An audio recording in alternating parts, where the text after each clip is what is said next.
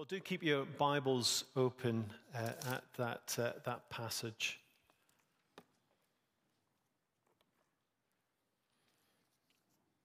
Back in the year 2004, several films came out of Hollywood at Easter.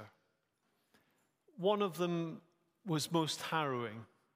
It was The Passion of the Christ, directed by Mel Gibson.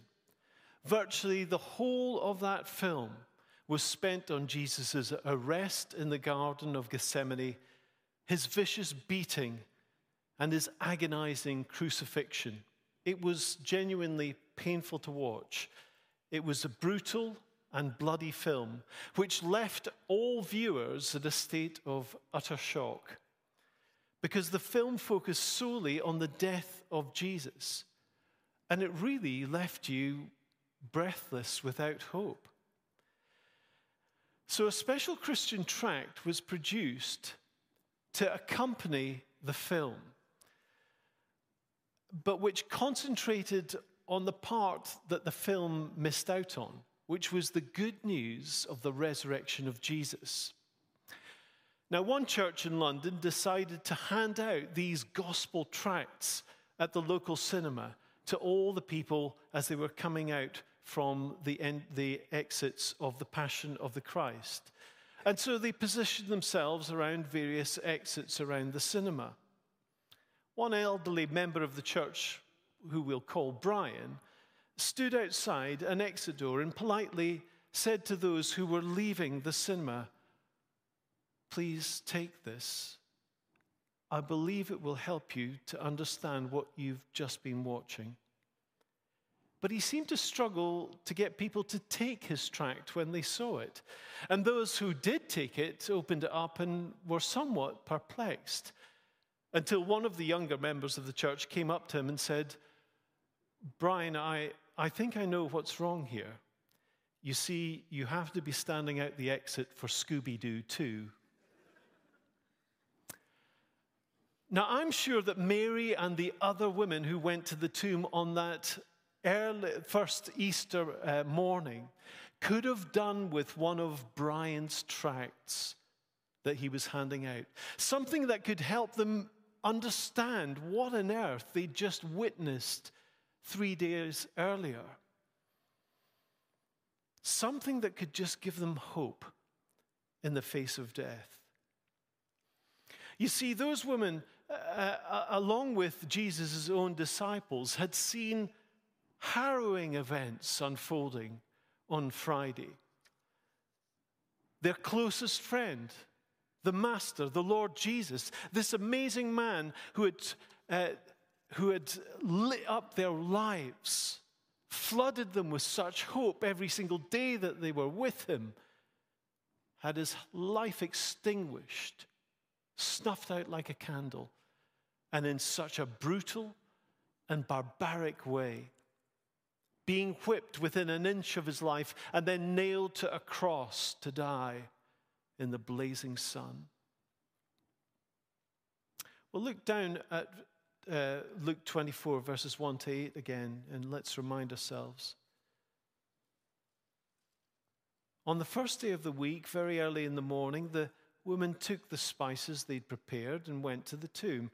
They found the stone rolled away from the tomb, but when they entered, they did not find the body of the Lord Jesus. Whilst they were wondering about this, suddenly 2 men in clothes that gleamed like lightning stood beside them. In their fright, the women bowed down with their faces to the ground, but the men said to them, "Why do you look for the living amongst the dead? He is not here, he is risen. Remember how he told you whilst he was still with you in Galilee? The Son of Man must be delivered over to the hands of sinners, be crucified, and on the third day be raised again." And then they remembered his words.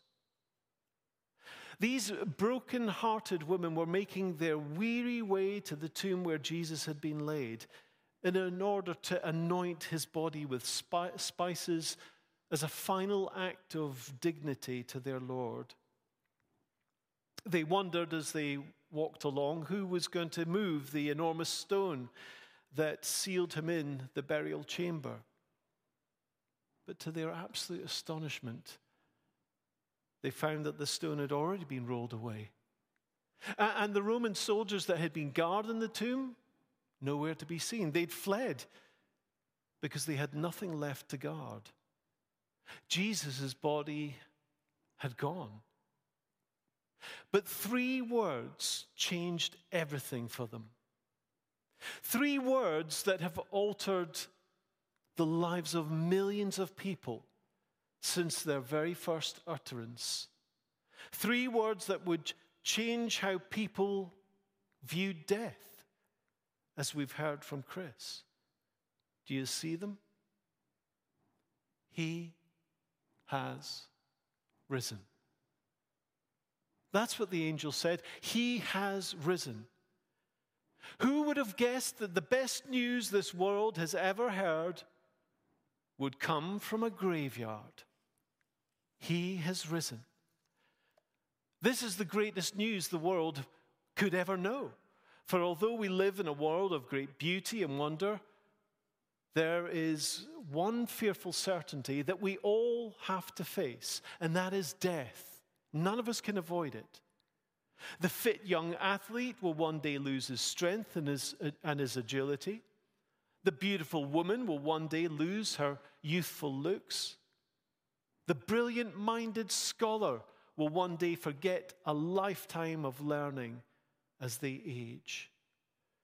We will all age and grow sick and weak and become frail and fragile and eventually die. Death is that one appointment that all of us are guaranteed to face. But those 3 words, he has risen, means that death need not have its final say on your life or mine, because Jesus has conquered death itself. Yes, you can go to the grave of Muhammad and of Buddha and of Confucius. Today, their bodies are still there. They remain dead. But if you go to the grave of Jesus, his body is not there because he is alive. And that moment in history 2,000 years ago alters everything. It means that death for the Christian is not the end, because the resurrection is the validity to all of Christ's claims upon himself, that he really is the Savior of the world, the one who alone pays for sin's consequences. Peter Lewis said this: "Into this world of pain and loss, injustice and death, one has come, sent by his Father from heaven to earth, from a throne to a manger, and from a manger to a cross. One who bore the sin of the world and all the consequences of our fallenness, but one whose story ends not in defeat, but in victory. And we shall enter into that victory in all of its fullness. This will be your story, yes, yours, if you will receive him as your Lord." Christ's bodily resurrection is the guarantee that one day I and those who trust in Christ will also be raised from the dead too. Because what happened to Jesus' body will happen to my body and yours if you're a believer. For Jesus said, "I am the resurrection and the life. He who believes in me will live, even though they die." And it was the resurrection that so utterly transformed sobbing and dejected disciples into rejoicing ones who became confident evangelists. Within days of Jesus' death, all signs of grief were utterly erased from the faces of the followers of Jesus. How's that possible? It's not humanly possible. It's not psychologically possible. Unless, of course, Jesus is alive. Something dramatic had changed that made them all immediately turn from being sad and dejected to suddenly being rejoicing, celebratory, positive. There were no dark clouds of grief to dampen their spirits after the resurrection sightings. The clouds of gloom evaporated in a moment by Easter hope. There wasn't a cloud in the sky regarding the loss of Christ for any one of them. All because of 3 words: He has risen. And within weeks, this tiny group of followers had grown in number to number thousands. And many of them were so utterly convinced that Christ was alive that they were willing to even lay down their lives for him. Stephen became the first martyr. But far from dampening down the spread of Christianity by people being persecuted and even killed, it only served to further fan the flame right the way down through the centuries and through the world, right down to where you and I are sitting in this room today on this Easter Sunday evening. Oh, friends, is there someone here that you don't have this Easter hope in the face of death, but you need it? That you yourself have not yet received Christ as your personal Lord and Savior, or someone who is watching us online tonight. This hope isn't your hope because you've never accepted Christ and all he did for you on the cross. I urge you to put your trust in him. Now let's look at hope in the face of disappointment on the road to Emmaus. Now we won't reread all of those verses again, but we see these 2 dejected disciples walking away from Jerusalem to a small town called Emmaus. Downhearted, utterly crushed. That's the image as we see them on the road. Now, I don't know if you've ever seen any of the TV adverts for the high street opticians called Specsavers, but there is one very memorable advert where an aerobics teacher comes into what she thinks is a class of young fitness enthusiasts. And she starts playing away on loud thumping music and getting her arms and legs moving and trying to encourage everybody else in the room to do similar weird moves. But then the camera pans around and we start to see expressions on the faces of the people in an old folks' home. And they're waiting to play bingo. And the advert ends with the famous words, "She should have gone to Specsavers." You see, the aerobics teacher's vision was blurred and very limited. Well, that's the same sentiment that could be said of these 2 disciples that we encounter on the dusty road leading out of Jerusalem down to the village of Emmaus, 7 miles away. We almost want to shout to them, "It's okay, he's alive. In fact, he's right beside you." But let's pause for a moment and see things from their limited eye view. They, like the other disciples, had left family and careers in order to travel with Jesus, gradually becoming more convinced that Jesus really was the promised Messiah. Who else could do the miracles that he was doing? Perhaps this was our Savior King, who God had promised to our forefathers in the Old Testament, who would put everything right that is wrong and would liberate his people from Roman occupation. All their hopes and dreams were resting on this Jesus. But the last time that those 2 disciples had seen Christ, he was on a cross, gasping for every struggling breath, utterly powerless. And so when Jesus breathed his last and died, their hopes died with him. Their dreams were shattered. You ever felt like that? Like your hopes and dreams were in tatters? And yet it was into this dark cloud of sadness that the risen Christ, Jesus, draws near to them in their valley of despair. But we are told in verse 16 that they were kept from recognizing him. So Jesus is there, walking alongside them in their despair, near to them, but yet not perceived by them.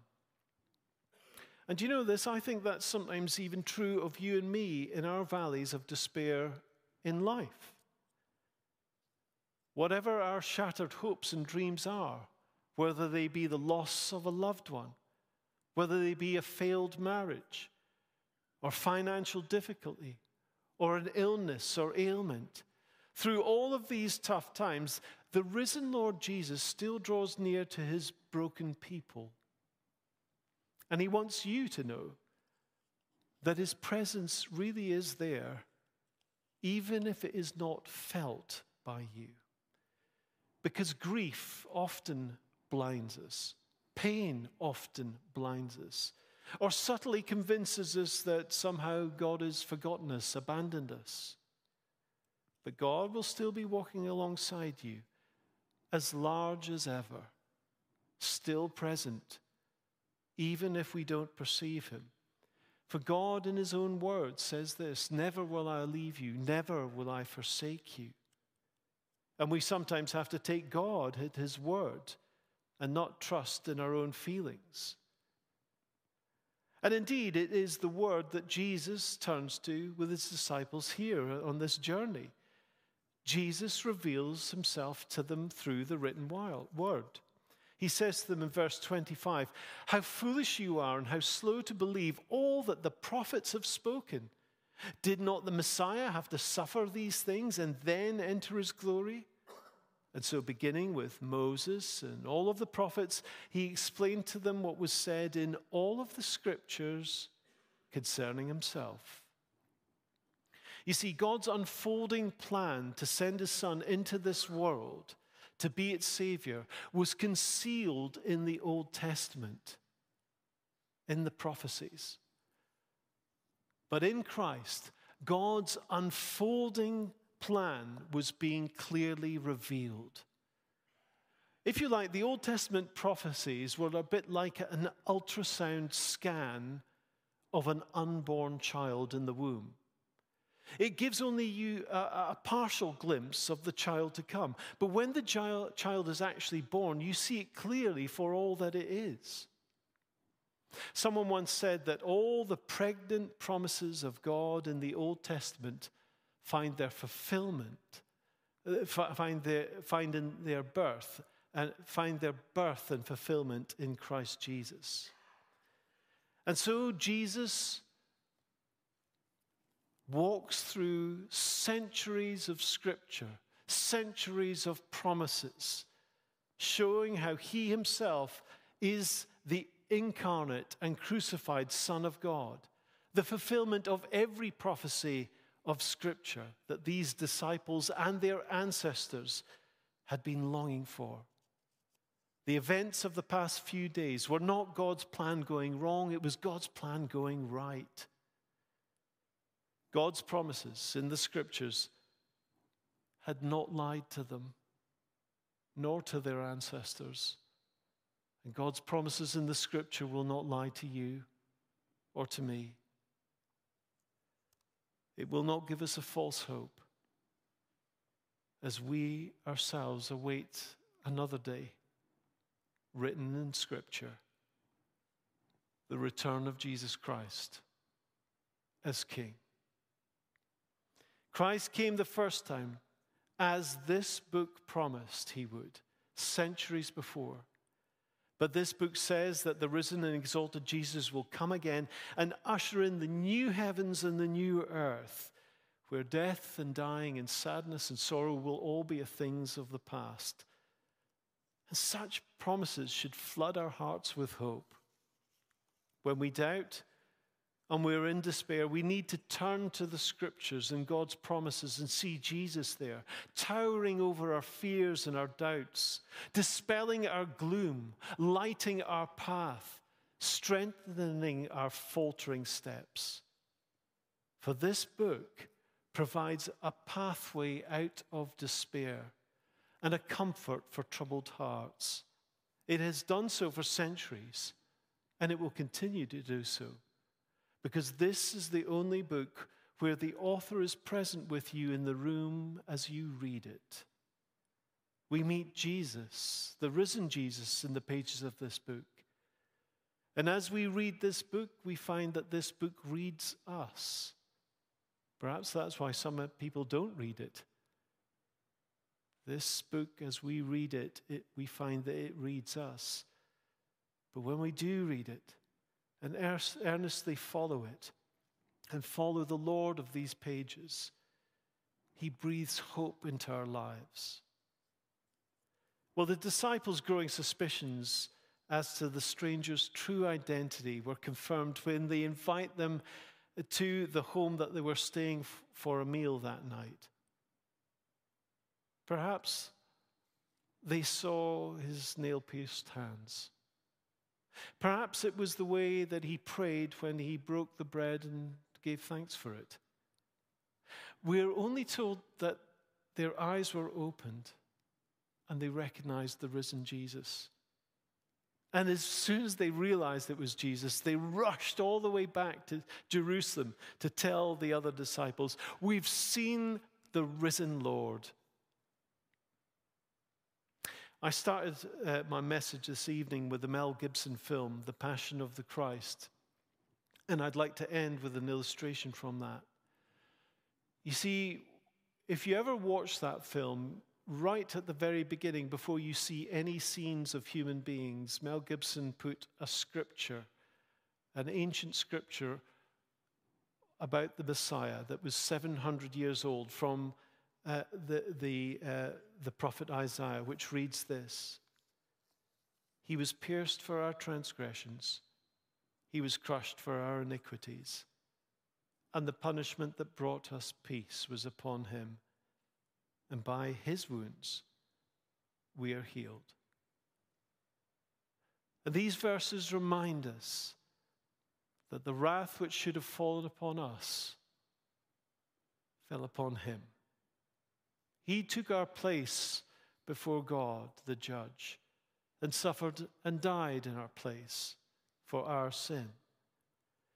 And in the film, the Mel Gibson film, when you see a hand holding the nails of the Roman soldier about to drive it through Jesus' hand, Mel Gibson, the director, said that he wanted his hands to hold the nail and the hammer. It is his hands that you see in the film. And he said in an interview, the reason why he wanted to do that, it was to remind himself that it was for his sins that Jesus was dying on the cross.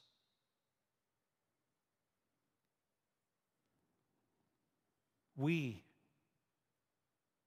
held the nails and the hammer. It was our hands that were there, driving in the nails as he was bearing the sins, our sins on the cross. We had our part in it. We had our share with those Roman soldiers. John Stott, in his great book, The Cross of Christ, says this: "Whether we like it or not, our sins put him there. And only the person who is prepared to own his share in the guilt of the cross may claim a share in his grace, and might I add, his glory in his resurrection." Tell me this evening, would you like a share in the grace and mercy and eternal life that Christ is offering? Then repent. That means turning from living your life without Jesus. Turn from all that you know to be wrong and an offense towards him, and receive Christ as your Lord and Savior, and the forgiveness that he longs to give to you, and the eternal life that he wants to share with you. For the moment you receive Christ into your life as your Savior, that is the moment you begin the rest of your eternal life with him. And the risen Lord Jesus will walk through this world with you into the world that is to come. This is the Easter hope. Christ has died. Christ has risen. Christ will come again. Let's pray.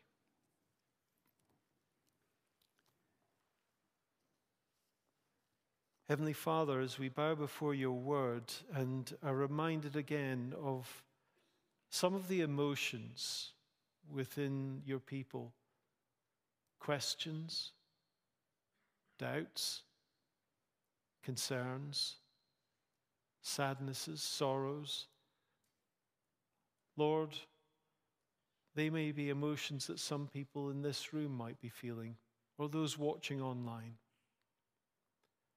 But may something of the resurrection hope of Jesus walk alongside them. May they see the hope of the resurrection. And may at least one person trust in you, even this day, before this Easter Sunday is out, that someone might be found to be Christ's forevermore. And I ask this in Jesus' name. Amen.